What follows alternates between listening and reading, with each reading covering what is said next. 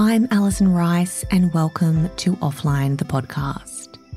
These are honest conversations about true self with the people behind the Instagram accounts and the teachers who help us on our way. A lot has changed since I launched Offline in September 2018. It started as a podcast, and thanks to your ongoing support, it turned into a movement. Today, Offline exists to help us explore the essence of who we are and how to live, create, and succeed in alignment with that. This is our true self.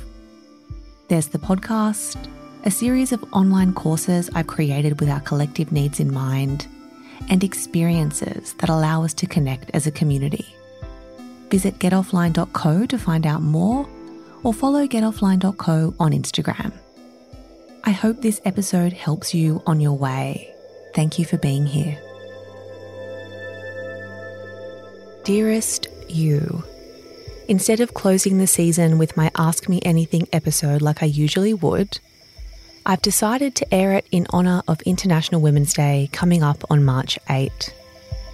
It's a day that exists to celebrate social, economic, cultural and political achievements of women. But in my eyes, it also celebrates the work many of us do each day to support our collective advancement. One of the ways we can advance the women around us is by sharing our knowledge. Once upon a time, I did that through my role as a leader to ambitious young women, and now I share my knowledge through my one-on-one coaching sessions. I understand that not every woman is in the financial position to afford coaching. So this Ask Me Anything episode series is dedicated to those women. All women.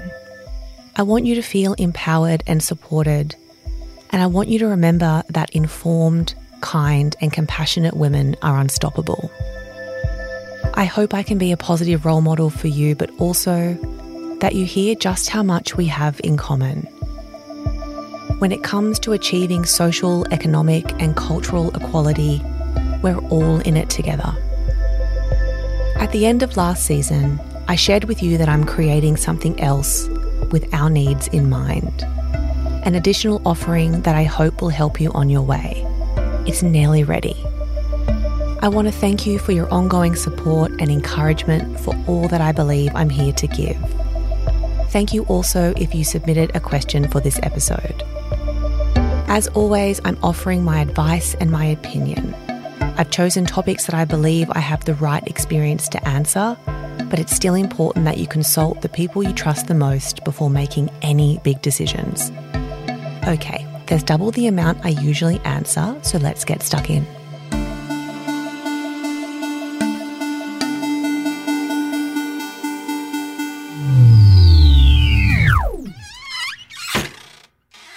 Question 1. Relying on my partner financially so that I can get my non-9-to-5 career going. I'm right here with you on this one. Deciding to walk away from a senior salary to create space for my creativity and to do work that had meaning was extremely hard. I've been having this conversation a bit in my coaching sessions lately that being in a partnership where your other half can support the household if you were to leave your job is a privilege. There's just so many women and of course men who don't have that choice. So I think I'd start there by just sitting in that privilege in a really positive way. That helped me sort of reframe my experience from being one of lack and need, and I guess almost maybe a bit of a victim mentality, to one of gratitude. The other thing that might help you is deciding how much money you need each month to be comfortable, and then getting your partner to set up a direct debit of that amount each month. I just think that takes away the need to sort of ask for money, which for financially independent and ambitious women like us can feel a bit degrading. So I would remove sort of any opportunity to feel small in the situation. And then I guess my final point is relationships exist in seasons. Like when I met Tony, I was a sub-editor earning, I don't know, maybe 50 grand a year, which was a lot to me then, but within 4 years, I think it was, I was the breadwinner in our relationship. And that professional leap of mine enabled him to take 15 months off work and just do freelance jobs when he felt like it. And now I guess the way I see it is he's in season in terms of earning, and it will flip back because the support that he's giving me to focus on my business means that I can create something that's going to benefit us in the long term. So yeah, I would definitely take that long-term view. Next question, combining finances with my husband. I grew up with a father who would financially and emotionally abuse my mother and my siblings, and I didn't realize it would be so hard for me to trust and combine my money without feeling like I'm letting go of my own independence and security. I want to be delicate with this one because I don't have enough context, and I also don't know the quality of your relationship. Like, are you seeing flickers of your dad in his behavior, or is this more about protecting yourself just in case? My advice here is if you don't feel comfortable combining your money without feeling like you're letting go of your independence, then don't. I think, maybe there might be some self-work for you to do in separating your marriage from your parents' marriage. But I know many couples who don't combine their finances, and it isn't about a lack of trust. It's just about a preference to maintain independence. I think if you can have an honest conversation with him about what's coming up for you around this topic and why, then hopefully he'll see that it isn't actually about him. It's about perhaps what was modelled for you. And then if helpful, when I was earning a full-time salary, Tony and I contributed the same amount each month into savings. We split the bills in half, and then what we had left was ours to do with whatever we wanted, which is how I got all those blood issues. Next question. Do you think tertiary study is something you have to grin and bear to get ahead? Or do you think you can still achieve your goals through commitment to hard work and applying yourself in the real world? I think for this one, it depends on the industry. There's some professions that require a degree before you can even get an entry-level role, but perhaps for the more creative jobs, I don't think you need a degree. But what I do think you need is a leader. So someone who understands that their role is to guide you, and give you feedback and spend time with you one-on-one so you can learn. So, yeah, and then I guess you'd also ideally join a business that's well-resourced and focused on developing and up-leveling staff. One thing I did really value from my time studying was the rigour around deadlines and producing good work within limited timeframes. I think ultimately it made me a better journalist. But I also think there's more progressive ways to learn these days. So that's worth thinking about, studying online being one and short courses by industry leaders being another. And then if I think back to when I was recruiting, I don't think I ever asked a candidate if they went to uni, which I don't know if that's bad or not now. But really all I wanted to see was their writing and their ideas. Perhaps if they could use data to inform their decisions, and if they had that sort of innate ability to tap into, I guess, like collective consciousness and bring forward entertaining and inspiring stories. So I hope that's helpful. Next question. When friendships become distant or there's conflict, how do you know who to work hard for and who to let go of? Also, friendships past 30, they feel surface and like we're just ticking a box. I did actually combine those two questions because for me they kind of signaled the same thing, and that is that it's time to evolve. I think friendships can endure hardship, but it shouldn't feel like work to get through it. Like, it will feel uncomfortable at times. And I think this is a good thing because when we're uncomfortable, we're evolving. But if you're left wondering if you even want to save the friendship, then that's a signal for me that it may have run its course. Like everyone is relevant in your life until they're not. And I don't believe moving on from friendships means that you don't care or that, you know, the time you spent together was a waste necessarily. I remember a teacher of mine once said that we have a tendency to forget what was beautiful about a relationship when it's over. It was useful and relevant to us at the time.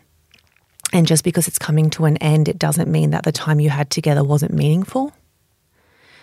And then I guess I would ask yourself, what value does this person bring to my life? How do they help me become a better and more expressed version of myself? And then on the whole, how do they make me feel? And that might help you figure out if it's time to sort of dig in or if it's time to let go. And then to the end part of the question, which was about catching up with longtime friends, feeling like you're ticking a box. If you don't feel like there's enough vulnerability or raw honesty, I guess for where you're at personally, then I think the same advice applies. Like my preference with friendships is fewer and deeper, and you want to be able to bring all of your like most unprocessed stuff to the table and feel held and I guess supported. So yeah, I mean, I have 6 close girlfriends who I can be really vulnerable with, and interestingly, they don't actually know each other, which I quite like. Okay, next question. I'm going to get a bit passionate about this one. I'm stuck between taking a new job or starting a family. So this has been my story for the past, 5 years. And honestly, I feel like I'm through it, but only recently. I want to start by saying I'm sorry. Like I'm sorry that in this day and age, we still feel like we have to choose. That workplaces and leadership teams have not evolved to meet, I guess, the needs of smart and capable, ambitious women. And like, why do we peak professionally at the same time our eggs mature? Like, it seems deeply unfair. And then also like, if that is the case, which it is, why hasn't the system evolved to support that?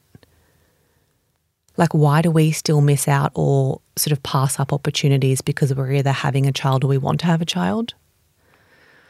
So, yeah, I guess for me, it begs a bit of a reframe of your statement or your challenge.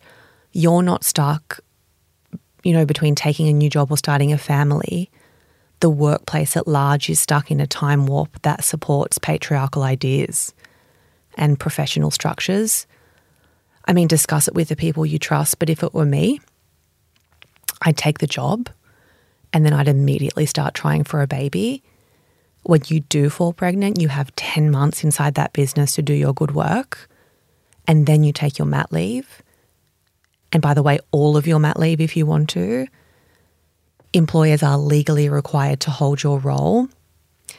And, it's sad, but if you get made redundant on maternity leave or your job changes on return, the first thing I do is seek legal advice on that.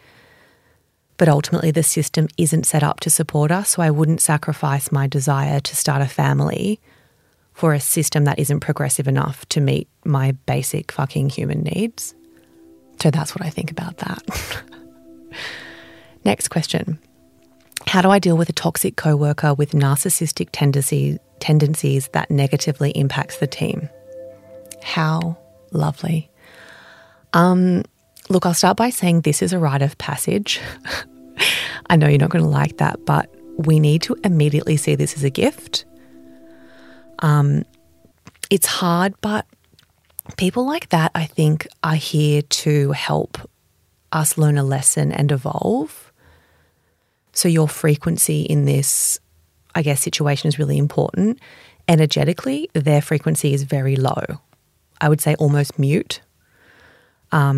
Absolutely no empathy, no self-awareness, and in most cases, really what they are is extremely traumatized.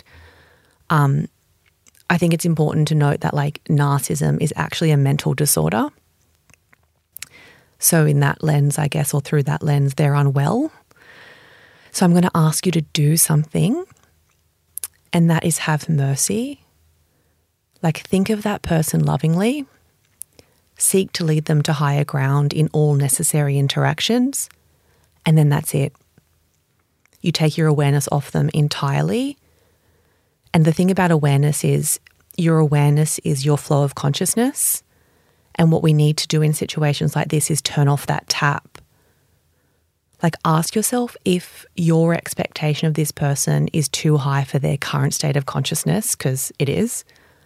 And then also, we can't control someone else's evolution. We can only focus on our own. I've had a few of those. They can be pretty gnarly, but I will say they're the professional relationships I've learned the most from. Next question. Letting go and giving in to what will be, and that there's things I can't control. Control. The biggest fallacy. Our intellect is so strong that it makes us believe that we can control things, but really our desire to control things is a reflection of our lack of trust for, I guess, like creative intelligence or nature or the universe, whatever you want to call it, and our role in, I guess, the evolution of all things, including ourselves. So yeah, my belief is we've chosen the lessons we want to learn in order to increase or elevate our state of consciousness in this lifetime. And by that, I guess I mean becoming a more sophisticated and selfless spirit. But we can learn the lessons in different ways, if that makes sense. So if we get out of the way, very hard, and let nature guide us through, I guess, a fine level of feeling, which we identify as our intuition, then we learn more softly and also faster.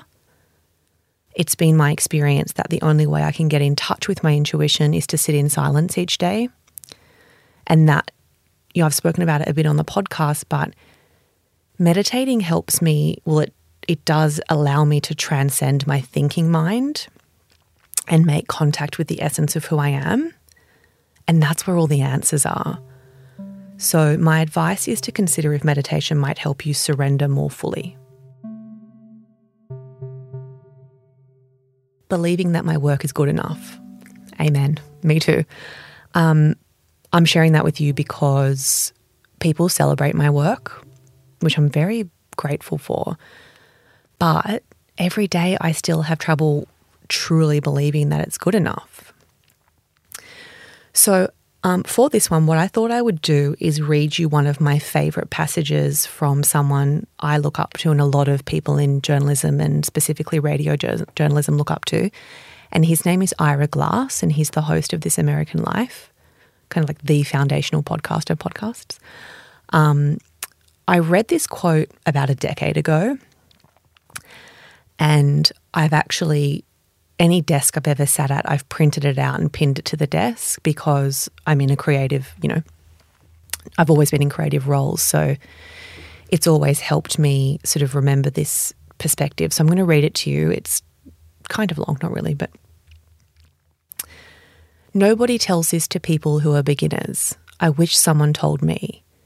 All of us who do creative work, we get into it because we have good taste. But there is this gap.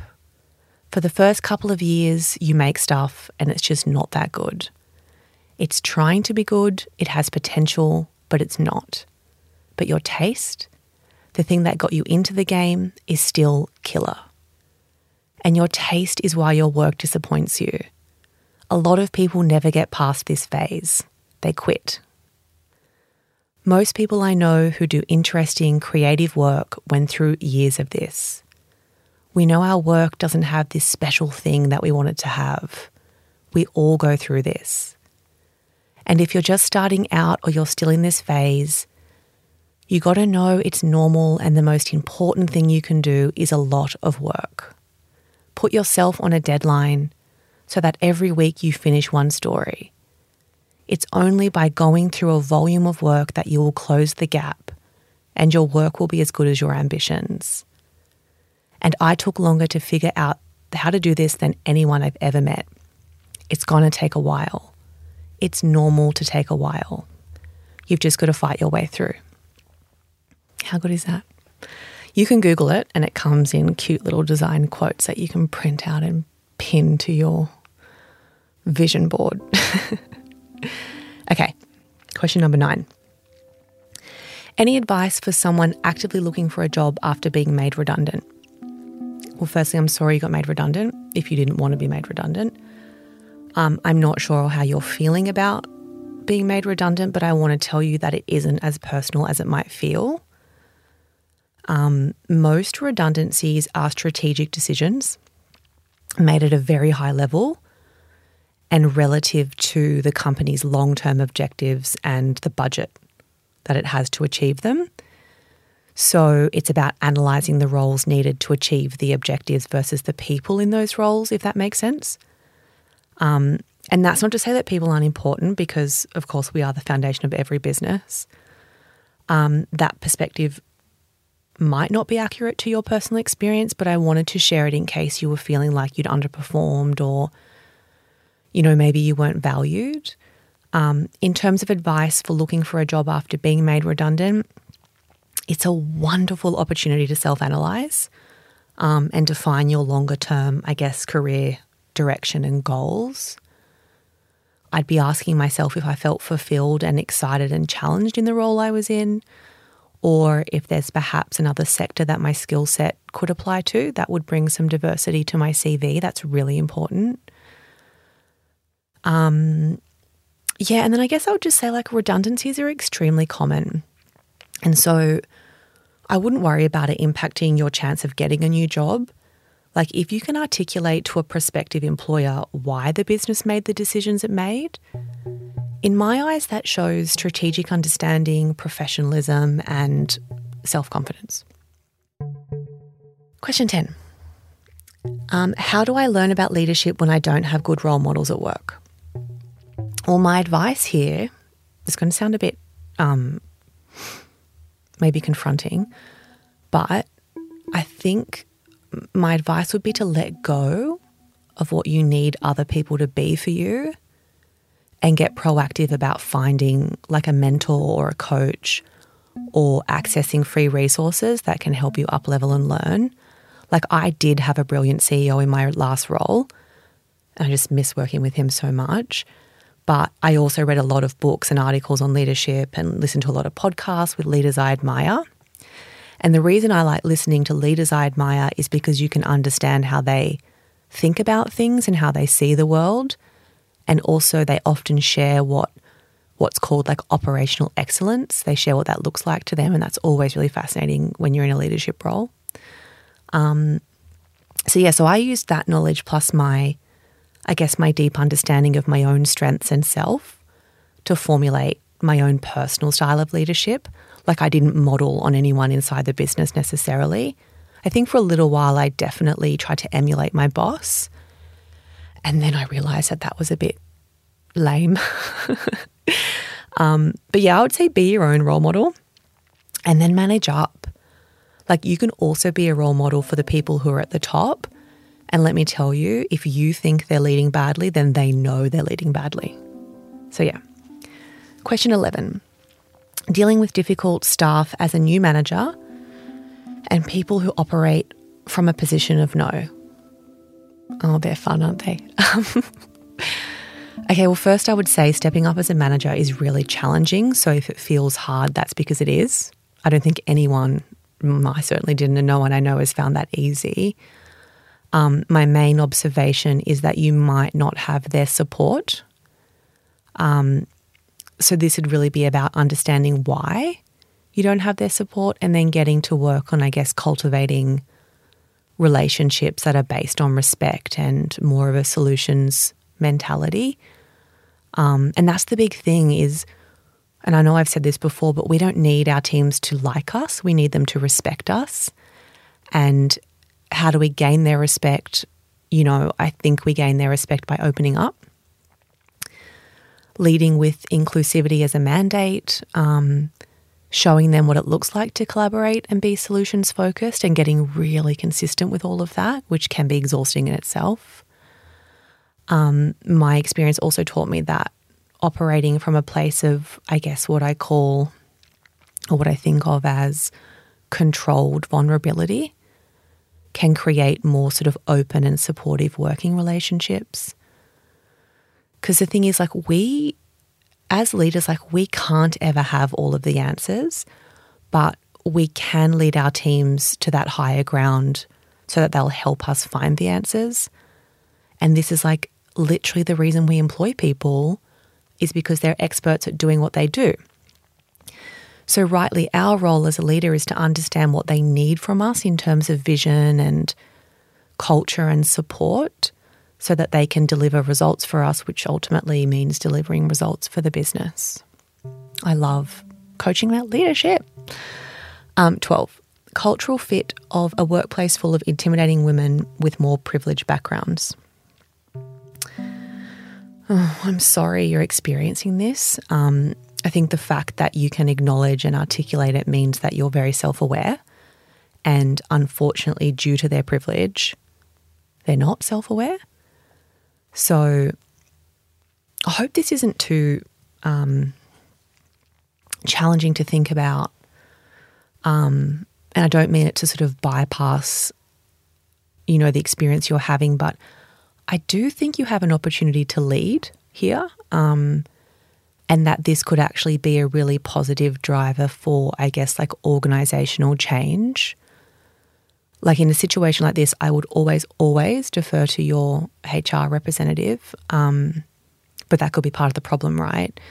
But you could look at sort of framing this as a challenge, I guess less as a challenge and more as an opportunity for the business to evolve and potentially attract more diverse talent. Like, what might sharing your experience alongside your recommendations look like? And then could you sort of model new behaviours, new and more inclusive culture initiatives maybe, new language, more inclusive language? Could you model that for people around you, and perhaps more progressive ways of working together? And then with all of that, like understanding what results that might drive for the business, I think it will be very positive. And then also, like, when you're in rooms and you feel impacted by their lack of awareness because of their privilege, I would probably think about what recommendations you could make in the moment that would sort of create a bridge, not a barrier. And then when it comes to intimidating behaviour, I mean, as always, you probably get the idea with me. I think that you could see it through a different lens. I'm all about the reframe. I'd probably ask if they're scared. And then, is someone in the business leading them to be competitive with each other internally, which brings on that sort of quite intimidating behaviour? Would they value someone as self-aware as you to ask them if they're okay? That's a big one. A lot of the time when people are, being assholes at work, frankly, a lot of the time they're not okay, but nobody really thinks to ask them if they need support, because it's not the first thing you go to when someone's behaving that way. But I'm a big believer in that, we can always share what we're observing in someone's behaviour and then seek to understand why. And then, like, broadly, I think intimidation is usually fear in disguise. So hopefully that gives you a bit to think about. 13, letting go of some things to work on the business, not just in the business. Oh my God, this is me. So here's the thing you already know is we're slowing our businesses down because we can't let go of the detail. I should say, being detail-oriented and I guess like operationally excellent is a huge part of building a successful business, but to a point. So like once those finer pieces have been laid down, founders need to move forward and up into that more strategic work. And this is the working on the business, not in the business, as you outlined. I think part of it is having trust and recruiting people who deeply understand your vision. Maybe them knowing what makes you tick and what's important to you. I think with this stuff there needs to be, I guess, kind of a quiet respect for the way things need to be done in order for you to get into that high level work. because that will ultimately bring them more opportunities and, let's face it, more money. So that will be my advice. Lay down your systems and processes carefully, document how to do everything, and communicate your expectations in terms of quality and I guess that thoroughness. And then, get to work on business development and strategy. Next question. How do you speak up about salary and your worth when you're the youngest? Okay, when it comes to getting a pay rise, I believe that we communicate our worth through our results. So if you believe you deserve more money, then my advice is to ask your manager for some time to discuss the business's objectives for the new financial year, which sounds a bit heavy, and then broadly how your role could add more value and help deliver more results against those objectives. So this is how I talk about like an entry conversation. And that entry conversation is really setting up how your role could develop to help grow the business at large and eventually, secure you a pay rise. But it is important to know where the business is at financially and I guess how it's performed in the last fiscal, because this determines the budget for the new year's objectives, generally speaking, so that the better you understand the business's performance and I guess industry trends, really important, and the roles of the future, I think the better position you're in to progress both professionally and financially. I think your age has nothing to do with your performance in the role. And if you're delivering results and adding value beyond your job description, I wouldn't even give it airtime. Next question. What to do when you're at a crossroads in your business, not sure where to focus your energy? Okay, I feel like this question is probably a good time for me to plant a little seed. You might know, I think you do know, that I'm developing a new offering to complement the podcast. And it's actually one that's going to help you think about this. Like you use the word energy, and that's really the throughway to building a successful business, the shape of the energy we bring and where we choose to put that energy. I mean, honestly, I can't wait to share more. I feel like that was just such an annoying tease. And I don't mean it to be, but I guess what I'm trying to say is I believe I can help you more fully through my new offering. So it would be a bit of a disservice if I tried to answer here. Next question, finding an idea I'm keen to work for myself. As above. Back to the last question, back to my last answer. Next question, how to create learning opportunities for myself in a workplace where progression plan is not linear or immediately available. Well, I guess my advice here is firstly sharing that I'm not sure there's many businesses that truly know where they'll be in 5 years.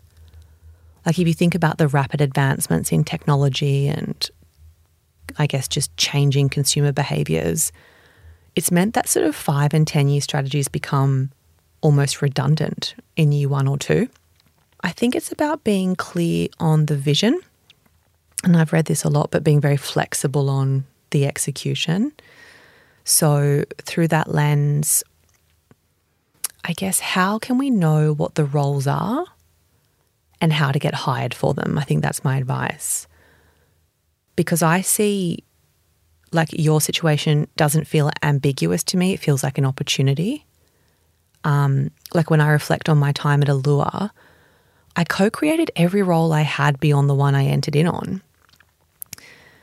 And I think that that's kind of what's required of us now is to be very future focused. Like what are the problems that businesses need to solve? What skill sets will be required?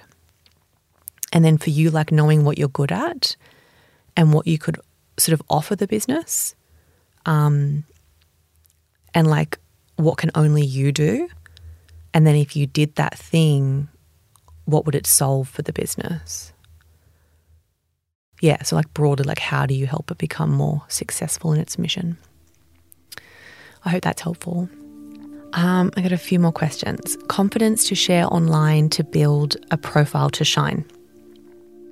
So this comes up a lot in my coaching sessions. I think humble people And I guess the more quiet achievers among us have a hard time sort of selling ourselves online.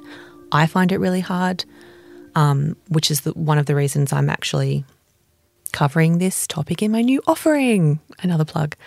But I'll try and give you an answer here, or at least a short one.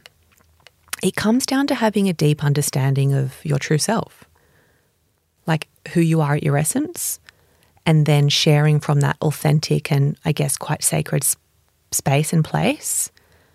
And I think that takes the commercial sort of veneer off building a profile and sharing what you believe you have to share. Because it's kind of like when our online representation of us aligns with the true us, I think that's the goal. But more to come, because I am creating something that's going to help you think about that. Next question. I can't seem to move forward in my career. Do you think desperation plays into that? Yes. I do think desperate energy has quite a low frequency. And when we're operating at that frequency, nothing sort of high will find us. Does that make sense? Like energy attracts like-minded energy. So I think the thing to do here is like surrender and get very quiet so you can hear the universe's cues for what's next. I'm not saying that's easy, but that's my advice. Second last question. How do you work with and manage a toxic, manipulative former colleague who is now a client? Gross. I can relate. This has happened to me before. Okay, so I'll start with saying like, you call them toxic, which I think is very valid. I call them deeply damaged. And when a damaged person believes they hold power, I think it can feel quite frightening, like quite unpredictable and perhaps quite dark. So my advice to you is to take your attention off them. So it comes back to that flow of consciousness being your attention, and what we give our attention to grows. So I guess it's similar to that narcissist question. Have mercy, very hard to do, but is the highest frequency thing we can do. Think of that person lovingly. Seek to lead them to higher ground when you have to interact with them. And then that's it. Take your awareness and attention off them. And then just knowing that like we're the only ones who can control what gets to us and what doesn't. So I just wouldn't play down there energetically. Final question. Purpose. All of a sudden I feel stuck. Can you work on your purpose? Can your work and your purpose be aligned? At a career crossroads, how do I explore or find my passion? I actually rolled 4 questions into one for that. And yeah, I'm going to leave on a high for me personally, because I guess I hope what I'm building helps you, and I hope it makes you feel more peaceful and supported and internally explored, and I guess externally expressed. Yeah, so when it comes to sort of purpose and work versus purpose and exploring or finding your passion, what I'm creating, I hope will help you think about that, or maybe give you a new way to think about that. It's probably more accurate. So that's it. Thank you for listening. I was a bit out of breath in some of those. I hope the advice is helpful, and I just want to say thank you and I adore you.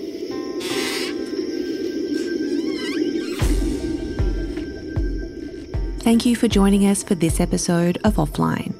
Visit getoffline.co to explore more episodes, the online courses I've created to help you succeed consciously, and upcoming community events. Follow getoffline.co on Instagram, and me. My handle is Alison Larson Rice. Lastly, if you know someone who would benefit from hearing these honest conversations, please share Offline with them.